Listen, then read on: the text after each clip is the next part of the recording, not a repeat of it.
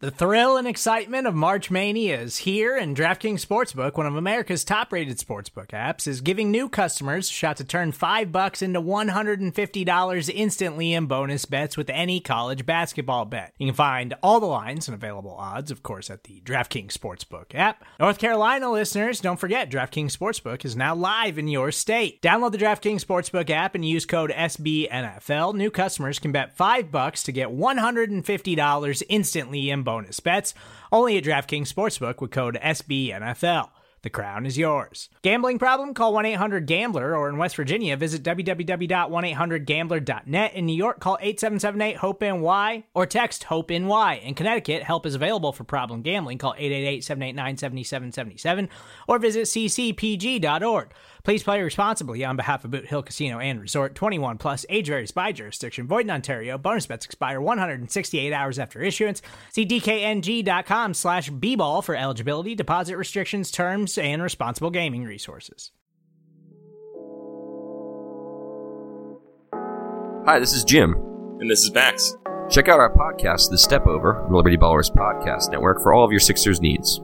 Player analysis, game breakdowns, who would look coolest in a headband, and more. Subscribe to the Liberty Ballers podcast feed on iTunes, Stitcher, Spotify, or wherever you get your favorite podcasts, and check out The Step Over, a podcast about Sixers basketball. Mostly.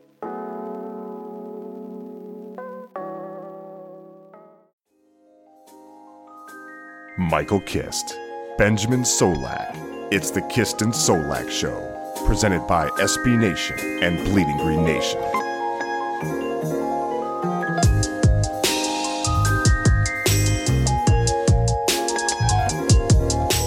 You are flying high on the Kist and Solak Show. This is episode 47, brought to you by the fine folks at SB Nation and Bleeding Green Nation. I am your host, Michael Kist. You can follow me on Twitter at MichaelKistNFL. That's K-I-S-T. Nailed it again. That's 2 days in a row, baby.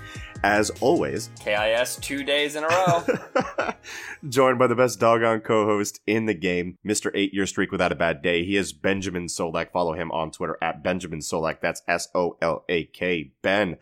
We got a lot to talk about because the game last night did not exactly go the way in which that would have what the heck, man? benefited the Eagles. What? Didn't I say I would be mad as heck if the Saints just laid an egg against the Cowboys and the Cowboys came to play, but wow. I didn't watch until at halftime. I checked the score. I was just curious to see what the score was, and it was 13-0.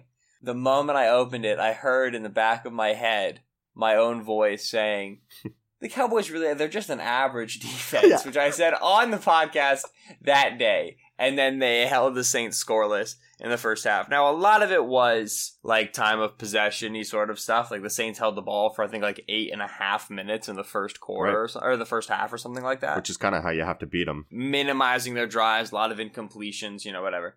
It's a very strong, impactful win. It does huge numbers for the Cowboys' playoff odds. Philadelphia still has a good shot for the playoffs. Not good. Philadelphia still has an outside shot for the playoffs, and I wrote about that for Bleeding Green Nation. You can go find that up there. I take umbrage with two things. One, the idea that it's a statement win. Because, I guess perhaps I don't. I disagree with that. I get, if you're going there, yeah. Think through it. I think the two things are linked. My 2 points of umbrage. We should start with the second one. The second one is, felt very exciting, the Cowboys beating the Saints. Obviously, the Cowboys are a team that gets incredible national coverage. But we know, regardless of what we just saw in a one-game sample size, that the Cowboys' style of play and strengths do not beat the Saints' style of play and strengths on average in today's NFL. Right. Like, when you have a ball control, run-first, defense-oriented team playing a super pass-happy, high-powered offense, we know for a fact, independent of the results of the Saints-Cowboys game on Thursday night, that typically the high-powered offense is winning that game. Offense success is more stable from a game-to-game basis than defensive success, and we know that. Would you call this an island game? Because that's kind of what I felt like it was. Like, that 10% that rarely is going to happen in this situation where a lot of things go the Cowboys' way. And again, credit to that defense that was playing fast, they were playing aggressive, and it masked some of their deficiency. The coverage was awesome. But you don't get away with a lot of stuff that you get away with from an offensive perspective, from ball security, and what Dak was unable to do at the end of that game. and win that game more than 10% of the time against the Saints. I don't buy it. Right. So here's my thing, is if you're willing to call it an island game, then for me it's difficult to call it a statement game. Because, I'm trying to be careful here because I really don't, I promise you, I don't want to take anything away from the Cowboys because the Cowboys played a fantastic half that I watched. And then clearly a fantastic 4 quarters, a dominant 4 quarters. It's tough for me to say this is a statement game because what is the statement? Is the statement, listen, we're going to win the Super Bowl by stringing together 4 of these games that are improbable and are not typically won in today's NFL? I think the statement and what Garrett was alluding to after the game, the statement is the fact that, number one, they can hang with the Saints when nobody thought they could. And that galvanizes a team, in my opinion. You know what I mean? Regardless if they won that game or not, just them hanging with them would have been a victory for them, especially for their confidence. And the fact that they did it in a physical manner and on defense were very, very clean, I think that's part of the statement. So as far as does it mean long term? I don't think it means a whole lot, but for that team, I think it means a lot. And I think it does make a statement, maybe not to the degree that national media is going to play it up to be, but not to the point where it's irrelevant, which is not what I'm saying you're saying at all. Right. Now, I hear that. I hear in the sense it makes a statement look, we have enough defensive talent to shut down one of the top offenses in the NFL. But to me, if your statement is, and now we're competitive in the NFC, I remain wholly unconvinced. Right, I agree. You know what I mean? You were in a 1-possession game for 3 quarters with the Colt McCoy-led Washington Redskins team, right? You've came out and laid stinkers this season against the Titans and against what was the other game that they were super bad in? The Panthers week 1, they were awful in. That's obviously a long ways away. I understand that. I believe this defense is going to come out and be very difficult to beat for every single team that they face in the remainder of the regular season. They have Philadelphia, Indianapolis, Tampa Bay, and the Giants. I expect this defense to have great games for all 4 games. It'll be interesting to see. Long week, none of the emotions of facing a team like the Saints. We're going to see if they come out against Philadelphia with the same fire, with the same jazz. So many of the players talked about how high effort and high motor they were. They're going to be able to do that for the entire month of December. It's just difficult. Your body's been worn down. But I think their defense is going to come out. I think they have a good chance of winning, the next 4 games. They're going to finish 11-5. Dallas absolutely has a good shot at that. And then I think that they're going to play Seattle at home. Yeah. Los Angeles it would be New Orleans on the road, and then Los Angeles on the road. And I don't see them winning one of those games, let alone all 3. Yeah. Right? And what it simply comes down to is that we can enjoy the fact that a defense just beat the most high-powered offense we've seen in a long time. The Saints statistically are an insanely efficient offense. We can enjoy that. But we have to acknowledge from an umbrella perspective, we say things as NFL analysts all the time you can't win without a quarterback. You can't. It's very difficult to win Super Bowl without a quarterback. We know that offensive play is stickier than defensive play. And if we know these things to be true, we can enjoy that win. And part of the reason it's so much fun is because we inherently understand that it's aberrative. We inherently understand the 7-point underdog Dallas Cowboys were not supposed to win that game. And that's what makes it fun. That's what's exciting about it. That's why they play the game. But I don't if this is a statement the Cowboys are competitors now, I do not believe so. I would like to see drastically improved play from Dak Prescott. I would like to see markedly improved offensive line play. I'd like to see anybody but Amari Cooper be relevant in the passing game for that to be even something that I begin considering. So, congrats to the Cowboys. Obviously hurts the Eagles' playoff odds. Eagles were no more likely to be competitive in the playoffs. We all knew that. Big win for the Cowboys. I'm not oh no, what if they go far in the playoffs? I don't believe they will. Yeah, I don't put this out there. Dak Prescott still scares the living day. If I were a Cowboys fan, he would scare the daylights out of me. And I've been He tried to give the game away. Yeah, no, he absolutely tried to give the game away. 13-10. And breezed through his 3rd interception of the year or something, right?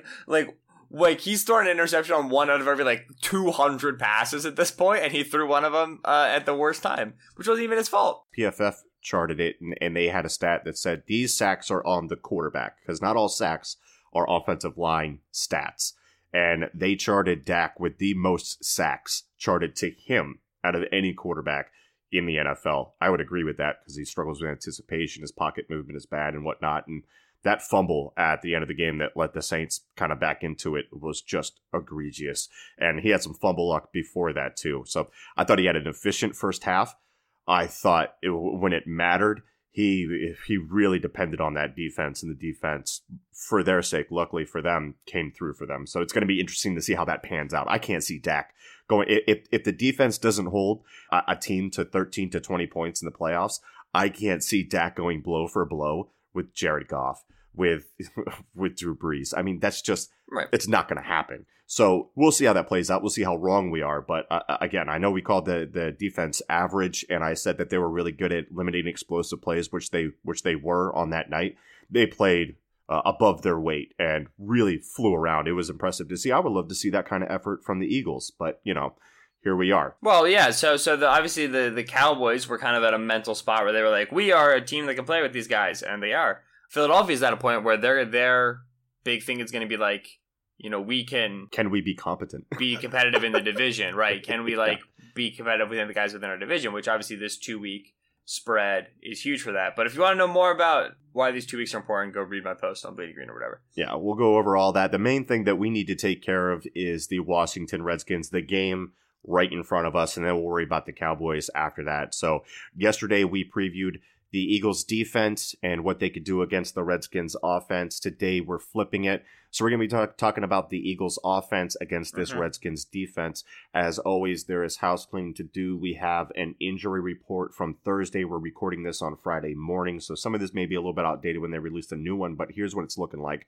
Did not participate on Thursday. Michael Bennett with a foot, which is bad. No, it's good that he has feet. He needs 2 of them. Jokes! Okay. Ben. Linebacker Jordan Hicks with a calf. I wouldn't expect him to play.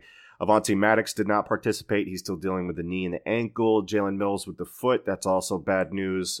Jason Peters was out. It was not injury related. It was personal. Limited participation. Nigel Bradham is dealing with the thumb that was broken in 3 places, had surgery on it. We talked about that yesterday on the show and the impact of that, what it would have to do with the defense, what we might move around if we were Jim Schwartz.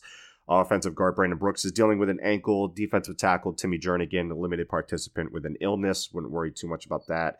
And then running back Darren Sproles has not had a setback yet with his hamstring. I am not holding my breath on that one, but it looks like he may be available for Monday, which would be nice. Full participation.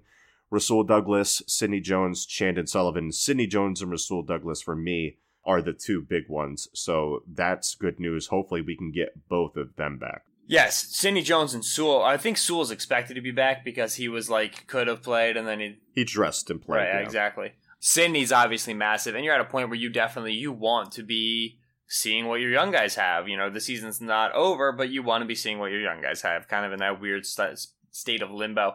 I will say, Mike, we are in year 4 of Jordan Hicks' career. And he has now missed multiple games in a season 3 or 4 times. I mean, it really doesn't matter because 3. You can go back to his history at Tennessee, and he missed a ton of time there too. That was the knock on him, and it's a lot of this similar soft tissue and muscle injuries and all that stuff there at Texas. Not Tennessee, which is the first school you said. I also said Vernon Adams instead of Verdon Davis yesterday because I was thinking about draft Twitter. You said Vernon Adams? All right, I thought it was me. Corrections and omissions. We're getting it all out there. So Mike was wrong. But yeah, at Texas had some of those injuries. And it's the same thing in the pros. How do you give that guy a contract that's worth anything? And I think that's kind of where you're going with it because this happens all of the time. You can't trust him. Like Hicks is a nice guy to have on your roster. And it would be easier to roster him if Philadelphia had a suitable backup linebacker. But here's the secret, Mike. They don't, as we've discussed. You'd like to say, okay, start Hicks and Bradham, and then rotate in Camus, and those would be your 3, and you would always play with 2 linebackers and Jenkins down in the box. It's tricky, because I'd still be willing to give Hicks a 3-year deal cheap. I just don't know how valuable he's going to be on the open market, because I think teams are also going to be very scared of his health concerns. So, yeah, you're at a point where just Hicks's value is depreciating with every injury, and he's injured again. And it's a dang shame. If he wasn't injured again, I thought he was having a really solid season and would have made some money on the open market. But then this issue pops up again. And now, if you're the Eagles, you're concerned. If you're other teams, you're concerned. I don't know what kind of money he's going to want. I'm fully fine if he wants too much money with letting him walk and having Bradham and Camus Hill as the starters moving forward. Because obviously, Bradham's locked in. Right. I'm fine with that as well, but then you need a third. That's what I'm saying is the issue there, right? Is your third, you want your third to be Gary? No. You want your third to be Leroy Reynolds? Ideally not.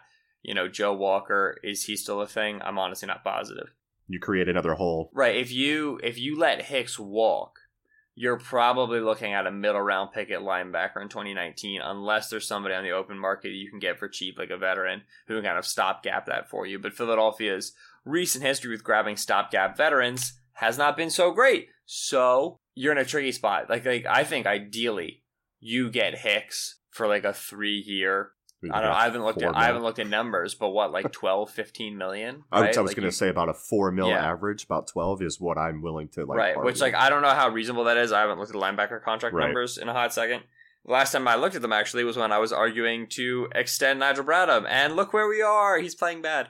But anyway, I think that's still your ideal situation. Yeah, but it just depends on how Hicks is valued in the open market by other teams with some really great play, but also some really bad injury concerns, kind of where you're at with that. So obviously that's not specifically Washington, but it's sad to see Hicks on a multi-game injury report yet again. It's a dang shame. So moving on from that, we'll get into this preview about the Redskins defense, since we've covered the Eagles defense pretty well here so far on this here show. So moving on to the preview of the Eagles offense against this Washington Redskins defense. Ben, I had a fun experience on Twitter the past 24 hours with Washington Redskins #hitter Twitter. Apparently there is a massive debate among Washington fans, and a lot of writers and fans chimed in on my thread where I put up 4 plays from Mason Foster. But there's a big argument if he's good or bad, and those that think he's good will cite his tackle stats, which will tell you he's in the top 5 or whatever. I don't care. I don't look at pure volume tackle stats. So let me tell you what I think about Foster, and maybe that has to do with why their running game is struggling with, or their rush defense is struggling with efficiency and yards per carry, despite the fact, that they have that awesome line. So first, in the 3 games that I rewatched, Tampa Bay, Houston, and Dallas, first drive, each of those games, there was a play where I would have circled Foster as the guy to attack. At least one play in all of those, especially in coverage. Against Houston, there were 4 that I've already talked about that I put on my timeline. 4 plays in the first drive. They were abysmal reps. So check that out at Michael Kist NFL. He was just a liability, or missed a run fit or a tackle or a coverage assignment. He can't run. He's a space cadet in coverage. He freelances poorly. He's a space cadet in coverage. He's bad. They're mean. He's working behind a line that includes Jonathan Allen, Ricky Deron Payne, and Matt Ioannidis, all playing very good football. I love that trio. And Foster sits behind all that and racks up these cake tackles where he's unblocked because they're 2-gapping and the front 4 is keeping him clean. And he's adding 0 plays of impact for himself. His run percentage should be much higher. And he's a big reason that they're struggling to be efficient against the run. And dialing back to tackle stats, they may be the worst stat in the entirety of stats across all sports. QB rating. Relatively passer nothing rating. Never mind. In the grand scheme of things. Yeah, QB rating is flawed for sure, but I would argue that tackle stats are worse. The reason he's not losing the snaps, and we can start to talk about this unit, as a whole, is because there's nobody there to take his job. Josh Harvey-Clements is an undersized safety convert, is ghastly against the run, is a sloppy tackler, and only occasionally flashes some of what Washington drafted him for in coverage. 6th-round rookie Sean Dion Hamilton, who we both liked, also undersized, can't really see the field yet, getting limited reps. So you're stuck with Foster and Zach Brown, who I actually like, despite some of his limitations in coverage. If I might grow, I'm doing everything in my power to put Foster in a bind in coverage, and I don't care who or how you attack. Attack the middle, short, and intermediate. And I was shocked to find out that the Redskins haven't allowed a tight end for over 60 receiving yards in a game this season, and it's probably due to the safety DJ Swearinger, who I would avoid, and he is playing some excellent ball. Like Zach Ertz is matchup proof. Maybe you try to avoid Swearinger by moving things around and whatnot, because I can see him having a very good day, and Lord help Mason Foster or Zach Brown if they draw coverage with either Zach Ertz, Goddard, Tate, or Aguilar. In the running backs, too, the Redskins allow the 5th most receptions to running backs per game. Maybe we get to see what Josh Adams has as a receiver. I don't think it's much, but this would be the day to show that. And if not, well, then Corey Clement needs to go and be a hat and earn some snaps back. You like that pun? Ben, go ahead. I wonder if the reason the Redskins, I'm trying to remember their schedule. I wonder if the reason the Redskins haven't allowed over 60 yards to a tight end is because they just simply have not faced any tight ends. Yeah. I mean, that's totally possible. Because, like, if we think about it, who are the most effective tight ends right now in the league? What? It's going to be Ertz, Gronk, Kelsey, Kittle, Gronk, who, like, has not had, like, a great season or whatever. Right. They played the Colts, but they also split between Ebron and Doyle. Well, they played the Colts in week 2 when Ebron was not yet a thing. Right. Oh, that's right, yeah. Yeah, and then it's the Packers, the Saints, the Panthers, I'm relatively sure before Greg Olsen was playing, the Cowboys, the Giants, the Falcons, the Buccaneers. Okay, so the Buccaneers. Literally every other team on this schedule is like a murderer's row of awful tight ends. Yeah, I agree. They had the Packers in week 3. They did have the Packers in week 3, which I don't know how Graham did in that game. Graham hasn't really done too much this season. I don't really even know how successful he's been. So yes, I'm going to argue that a lot of that is because they have not so much there in terms of the opponents they've played. Yeah, man, when you want to get your tight ends, when you want to attack linebacker matchups, with the way that Washington likes to run their cover 3 and cover 2, really it's just underneath crossers as a whole, because they're going to run a lot of zone. They don't run a ton of man. I really like the way they run cover 3, by the way. I feel like if you're an Eagle fan and you hate cover 3 and you're like, this is the worst coverage ever, watch the Redskins on Monday night, and that's what cover 3 could look like. But anyway, it's just going to be underneath crossers in general because they're just going to be your hook curl defenders. And so you can get backs out there if you want to. It's going to be like mesh sit, like that idea that we saw a ton against the Giants is going to be something that's also going to be successful. Yeah, this would be a great game for Sproles to be back because you could release Sproles on option routes, which is obviously the route that Kamara had that interception on that sealed the game against the Cowboys, but you can release Sproles on option routes and flare routes, and you can really expose the quickness of those linebackers in coverage. But also, you can do the very same thing with Zach Ertz and Dallas Goedert. They also both run option routes out of the tight end position. Absolutely, I think that, you're going to see a very heavy underneath zone tight end attack against Washington. That's what would make a ton of sense to me. It's not in the sense that I think that their corners can't be beat. I think Josh Norman's having a pretty up and down year. I think you can beat Norman a fair bit if you want to. Obviously, Quentin Dunbar playing on the opposite side as a wide receiver convert, who's got great length and everything, but technique-wise, he's still learning every week. He's not by any means like kind of like a lockdown guy. He's kind of slowed down too in his play since he came back from his shin injury. So he's had some struggles in pass coverage, and they're starting to get beat. I mean, this is a pass defense. They gave up 9.3 yards per attempt and a 121.6 quarterback rating against Dak Prescott. Well, I don't know if you heard the Cowboys should be extending Dak Prescott. Did you hear about this? I hope they do. One of our favorite analysts on Philadelphia sports media, my good Michael. Yes, he was describing why Dak should be extended, and he was saying, well, in the past 4 games, 3 of those games he's had a pass rating over 100, and then in the one that he didn't, he had a game-winning drive. So Cowboys should extend him. Yeah. I forgot about that secret code, that formula. Yeah. If you have 75% of your games with 100% passer rating, the other 25% of a game-winning drive, you are good. Whoa! Can't wait to flip those stats around with some other guys and say, hey, I can find this sample size for a lot of really bad quarterbacks. Yep. That's incredible. But yeah, going back to their pass defense, I mean, part of what they need to do well against the Eagles is really get that pass rush going. And like I've said, I really like the trio that they have in the middle, but then on the outside too, you're talking about Ryan Kerrigan, who has 8 sacks this year.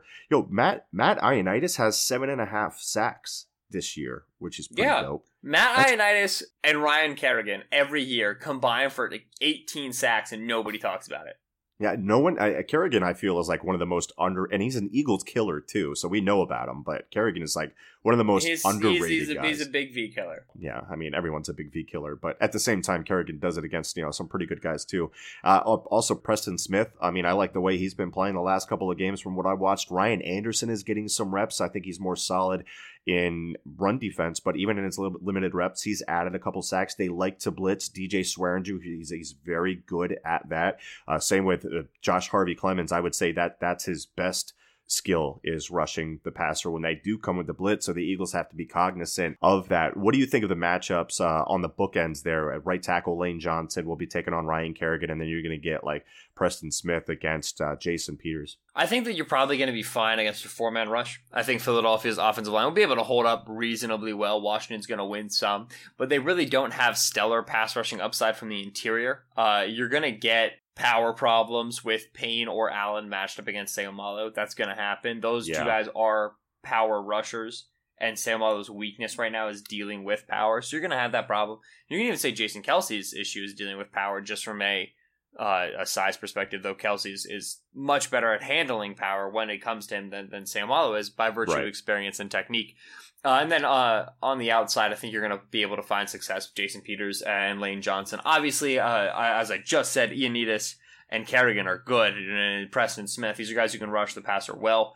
I didn't realize they had Pernell McPhee, by the way, also rostered. Yeah, I feel like that took me for a loop. But this is a deep pass rush. Obviously, Kerrigan is very, very good. I would not yet call him an elite player. I think he is in that like tier 2, tier 3. And so as a result, you kind of, there's nobody particularly worried about taking the game over the way you might be with like DeMarcus Lawrence out of Dallas. You know, they don't have a particular rusher like that. So I think you're fine. That being said, they blitz very effectively. I think they pick their spots well to blitz our, compatriots, our comrades in arms.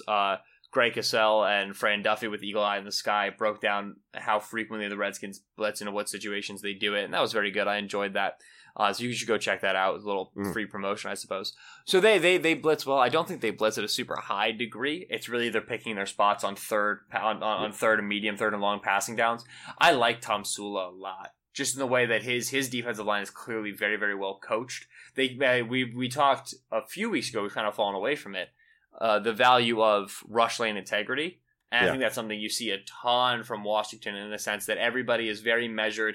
Those interior defensive guys push the depth of the pocket, but they close down escape lanes, which kind of really help suffocate quarterbacks who are inside there. It makes their edge rushers more productive. So I think it's something you see there as well. Tom Sula defensive lines are always very, very just technically sound, and you have to appreciate that. I don't think this line is a great pass rushing line as a whole. They just don't have great interior rush. But they know what their strengths are and they rush as a unit, and that will always be helpful and successful. I'm very interested to see Carson. Is he just going to stand in the pocket and let things kind of collapse around him, or is he going to escape? Because we've been wanting to see a few more escapes from him, a bit more proactive pocket movement, something we haven't seen. So I'd love for that to be able to come out for Carson. That would be great this week. Yeah, and what you look at when you're looking at this Washington Redskins defense, and you kind of alluded to, I agree with you as far as matching up versus four guys coming after you. I think that this line is going to be able to hold up, and I can see the issues that of which you speak about Seumalo dealing with power, because Deron Payne and Jonathan Allen can really mess you up in that way. But when you look at this Redskins defense, and you mentioned third down, medium, third down and long, their defense is bad, but it gets really good when they're in a position to blitz. So on the year, they rank 28th with 43% allowed on third down, but you move it to, and I just pulled this up here from NFL matchup, third and long defense. The Redskins are 6th, actually tied for 5th with the Steelers on third and long defense, because they are able to dial up those blitzes and really come after you. And what we saw last week was that the Giants, when they blitzed the Eagles, and we talked about this, but James Betcher, the Giants defensive coordinator, came with 32% blitzing, 2 sacks, 1.8 yards per play, and a 20% opposing success rate from the Eagles. So they have been struggling against the blitz. So that's something that you could see. And obviously the key for the Eagles with that is not getting yourself into third and long situations. Luckily for the Eagles, the Redskins, despite that trio that they have up front, and despite some good linebacker play from Zach Brown, despite and the terrible play from Mason Foster, this is a team that is struggling with efficiency on the ground. 26th or 28th, something like that, in efficiency for DVOA in the last 3 games. Are allowing something like 5 or 6 yards per carry. So you can run on them. And I think we were talking about it before the show. Some of it has to do with the fact that, these defensive linemen aren't really penetrators. Jonathan Allen and Deron Payne are more the two-gapping type. So they're going to hold things up, and then the linebackers have to come and clean it up, which is an area where I think the Redskins have struggled a little bit more. What do you expect from the ground game? Because Josh Adams having 22 carries last week, which is really an outlier for the Eagles historically. Would you expect more run from the Eagles early to try to get that established, quote unquote? Or would you expect them to just like throw it out in a drive, see if it's working, and then kind of stick with it later on when the passing game isn't clicking for them? Yeah, I'm never going to expect Peterson to all of a sudden care about establishing the run early. That has never once been his way remotely. I do not anticipate that changing now. I look at this Washington defense, and while I acknowledge that they're statistically poor against the run, to me it's still a tricky defense to run against. I should say specifically up the middle. That's where you're going to have the strength with Payne and with Jonathan Allen. I think that they are very strong there on the interior. And if we're talking about linebackers with movement skill problems like Mason Foster, well, you want to get him in space. You don't want to just be dealing with him in a phone booth where there isn't much room to evade him. Again, Philadelphia does not really have that evasive guy on the roster, but potentially they do with Darren Sproles coming back, so you don't really know.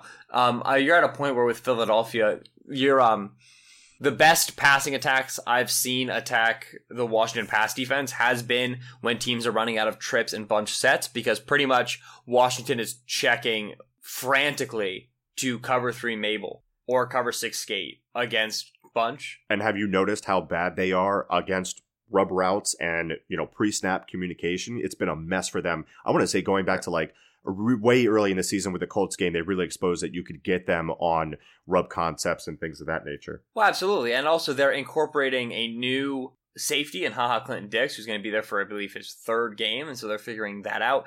You got, they've been dealing with injuries to their defensive backfield in terms of their corner depth. And so you've got different guys coming out there in the slot. So absolutely. And then again, as we've talked about, you have very unathletic linebackers. So I think that Philadelphia can be very successful in the passing game out of bunch and trips sets. And so what does Philadelphia like to run out of that? They like to run crack toss out of that a ton. They'll love to run little jet sweep fakes and then run split zone off of that a ton. Pin pull. They can also run their trap wham off of bunch sets a fair bit. Typically, they prefer to run trap wham just out of like spread, which makes more sense. But they've ran like wham and crunch out of bunch tight sets before. So I think that's what you can expect to see in the running game. The passing game will inform the running game. That's how it always has for Doug Peterson's career. Just because they ran the ball well last week, just because Ron Jaworski is tweeting about how the Eagles never lose when they rush for over 100 yards, which, okay. You should still expect the Eagles to run first, or to pass first before they run, the pass to inform the run. So I expect that you're going to see a ton of trips,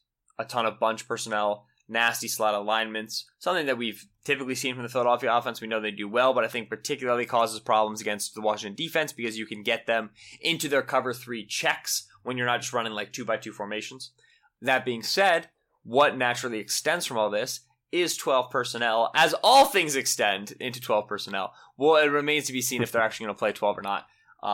But I think like that bunch tight heaviness makes a lot of sense. And then I think you're going to see Ertz on a billion over routes. I think you're going to see a ton of levels, which makes a lot of sense attacking the backside. One of the things I love about the Philadelphia offense we haven't talked about in a while is that they are what I would call a weak side offense, which is a made up term. But pretty much they love to like put trips to one side and then throw it to the other side, right? They love to put, 3 receivers spread out tray to one side and then throw it to the other side. They love to throw it to where there's space, where there's that one-on-one matchup. I think you're going to see that a ton as well, because when you've got ideas like cover 3 Mabel, you're getting man coverage on isolated receivers backside, and Alshon Jeffrey should be able to beat Josh Norman pretty handily a lot of the time. So that's what I expect to see from Philadelphia. This would be a great game for Alshon to get fed targets, which he has not gotten since Tate came to town. I would love to see that. Remains to be seen if they're gonna do that, but that's what I would love to see. Yeah, and they need to get things going in the red zone too. This Washington defense is a pretty good red zone defense, only allowing 50% of trips to convert into touchdowns. Right now, the Eagles are at 55% conversions, ranks 21st in the league. Part of getting that going is finding those mismatches like you spoke about and getting Alshon on someone like Quentin Dunbar, where he has a significant size and strength advantage. And as we've talked about a few times on this show, Josh Norman is pretty overrated based on how he's played in recent years. So there are going to be opportunities for the Eagles in the passing game. Ben, is there anything else that you wanted to touch on as far as this Eagles offense goes? Maybe what you want to see from Carson Wentz just from a processing perspective, or is there anything that stands out for you that we haven't really touched on yet? They gotta start rolling them out, man. They really do. This agree. is something that I've been sitting on for a while. I'm not really sitting on it because I definitely have talked about it. They gotta roll them out, and then I think there's a few reasons why you gotta roll them out. Number one, he's gonna get hit less, which doesn't make a lot of sense. You're getting him outside of the pocket. Yeah, but the second he gets outside of the pocket and like there's a defender pursuing him, number one, he's going to be more apt to throw it away, which again, I don't think I've ever seen Carson Wentz throw a football away in my entire life, which is so bad. But also part of that is that referees are going to become much more aware of Carson's body and his head and how he's getting hit. And obviously Carson doesn't get a ton of roughing the passer calls. Big dude, plays physical. But when you're out there exposed in space, then you're more likely to get him. So that's one. Two, if the guy is having trouble leading onto his left leg and throwing the football, if he's throwing on the run, then he doesn't have to worry about that as much. A right-handed quarterback is going to launch off of his right foot to throw on the run 95 billion% of the time, right? It's not... You can throw it off of your left. If anything has shown us, Aaron Rodgers can just chuck the ball from whatever platform he wants. And Carson's thrown it off his left before, but typically you launch off your right when you're a right-handed quarterback throwing on the move. So you're going to minimize that. You're going to take away the worry about him, kind of being wonky because he's not yet putting all of his weight on his left leg or whatever. And then the third thing I think is that bootlegs inherently inscribe play action. And it's something that is going to be very successful for the Philadelphia defense. On rollouts, you can often get better intermediate and deep plays as well as you kind of get flow going. I would love to see more rollouts. I think that it would help this offense tremendously. Then again, most things that I have thought would help this offense tremendously happen for like one game randomly and then they just vanish. And so I have little faith. So for me, and I'm just looking at this from the Redskins, I'm on Warren Sharp's website, against 11 personnel, you should run against them. They're allowing a 54% successful run rate, and that's what you should do anyway. You should run from 11. You should spread and shred. And then against 12 personnel, they're actually pretty even. Successful pass and run rates that are would be wins for the Eagles. So we continue to make the argument for 12 and 13 personnel every week. Didn't get through to grow until last week against the Giants, where they upped that usage of 12 and 13 to 61%.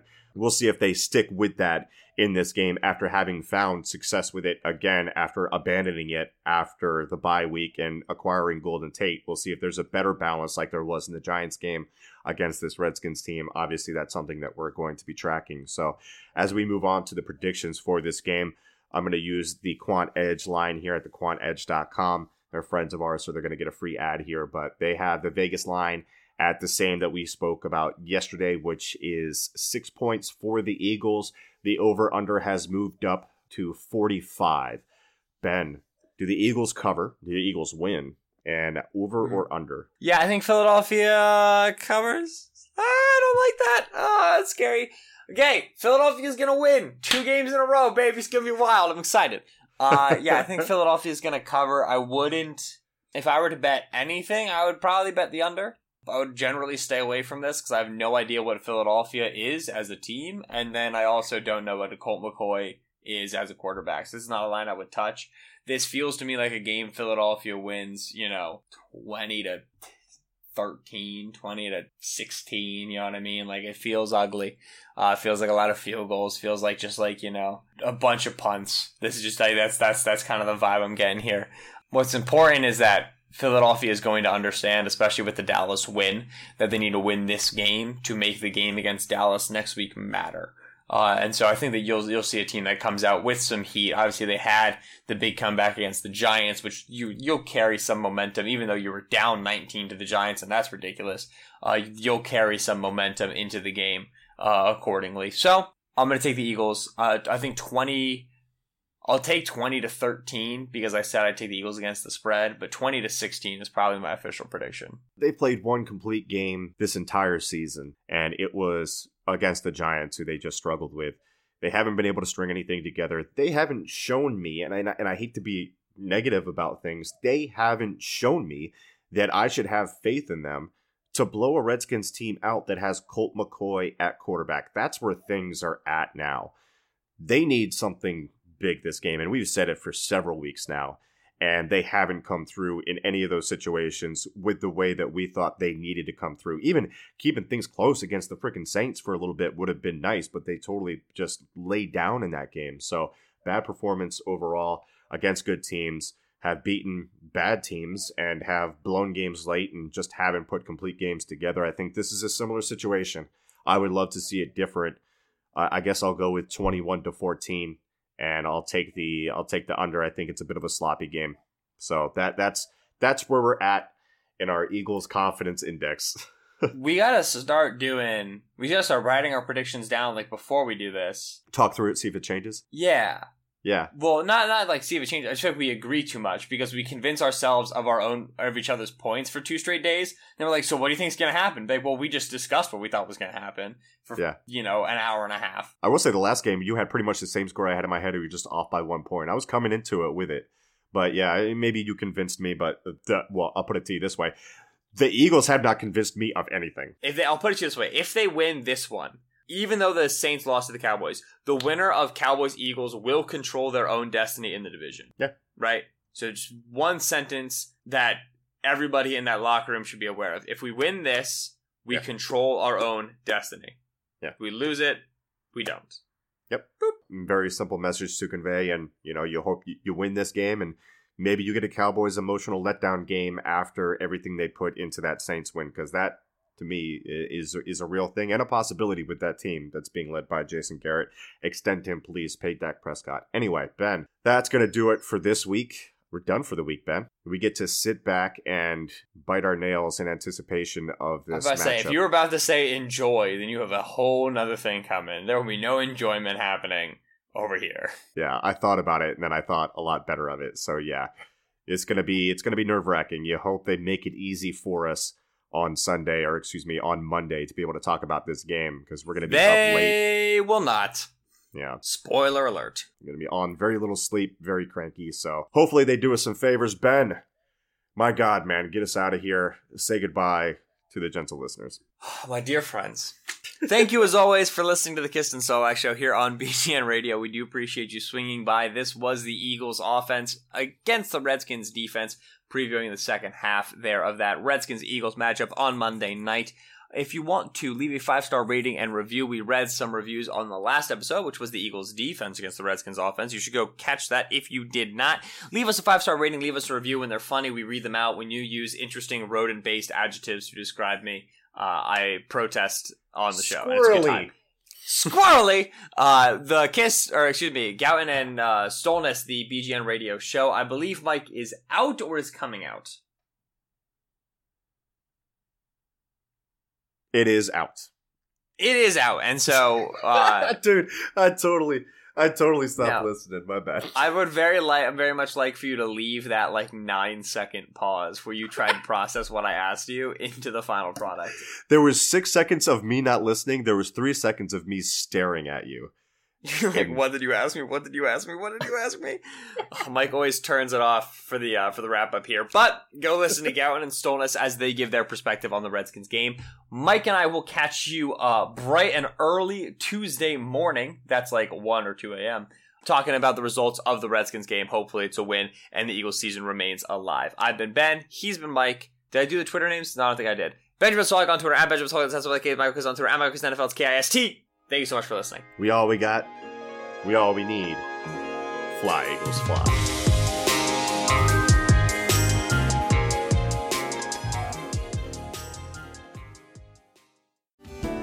Hello, I'm Spencer Hall from SB Nation, and I want to tell you about my new show, It Seemed Smart. It Seemed Smart is a show about people doing things that, for some reason or another, seem smart at the time. Those things might include doing a little cocaine and driving a bike up a mountain. Or, I don't know, maybe racing 100 miles per hour across the country in the middle of the night with no one's permission. Or even stealing a bat from an umpire's room in a Major League Baseball park. Check it out, and if you like it, tell a friend. I'm Spencer Hall. Don't do anything smart.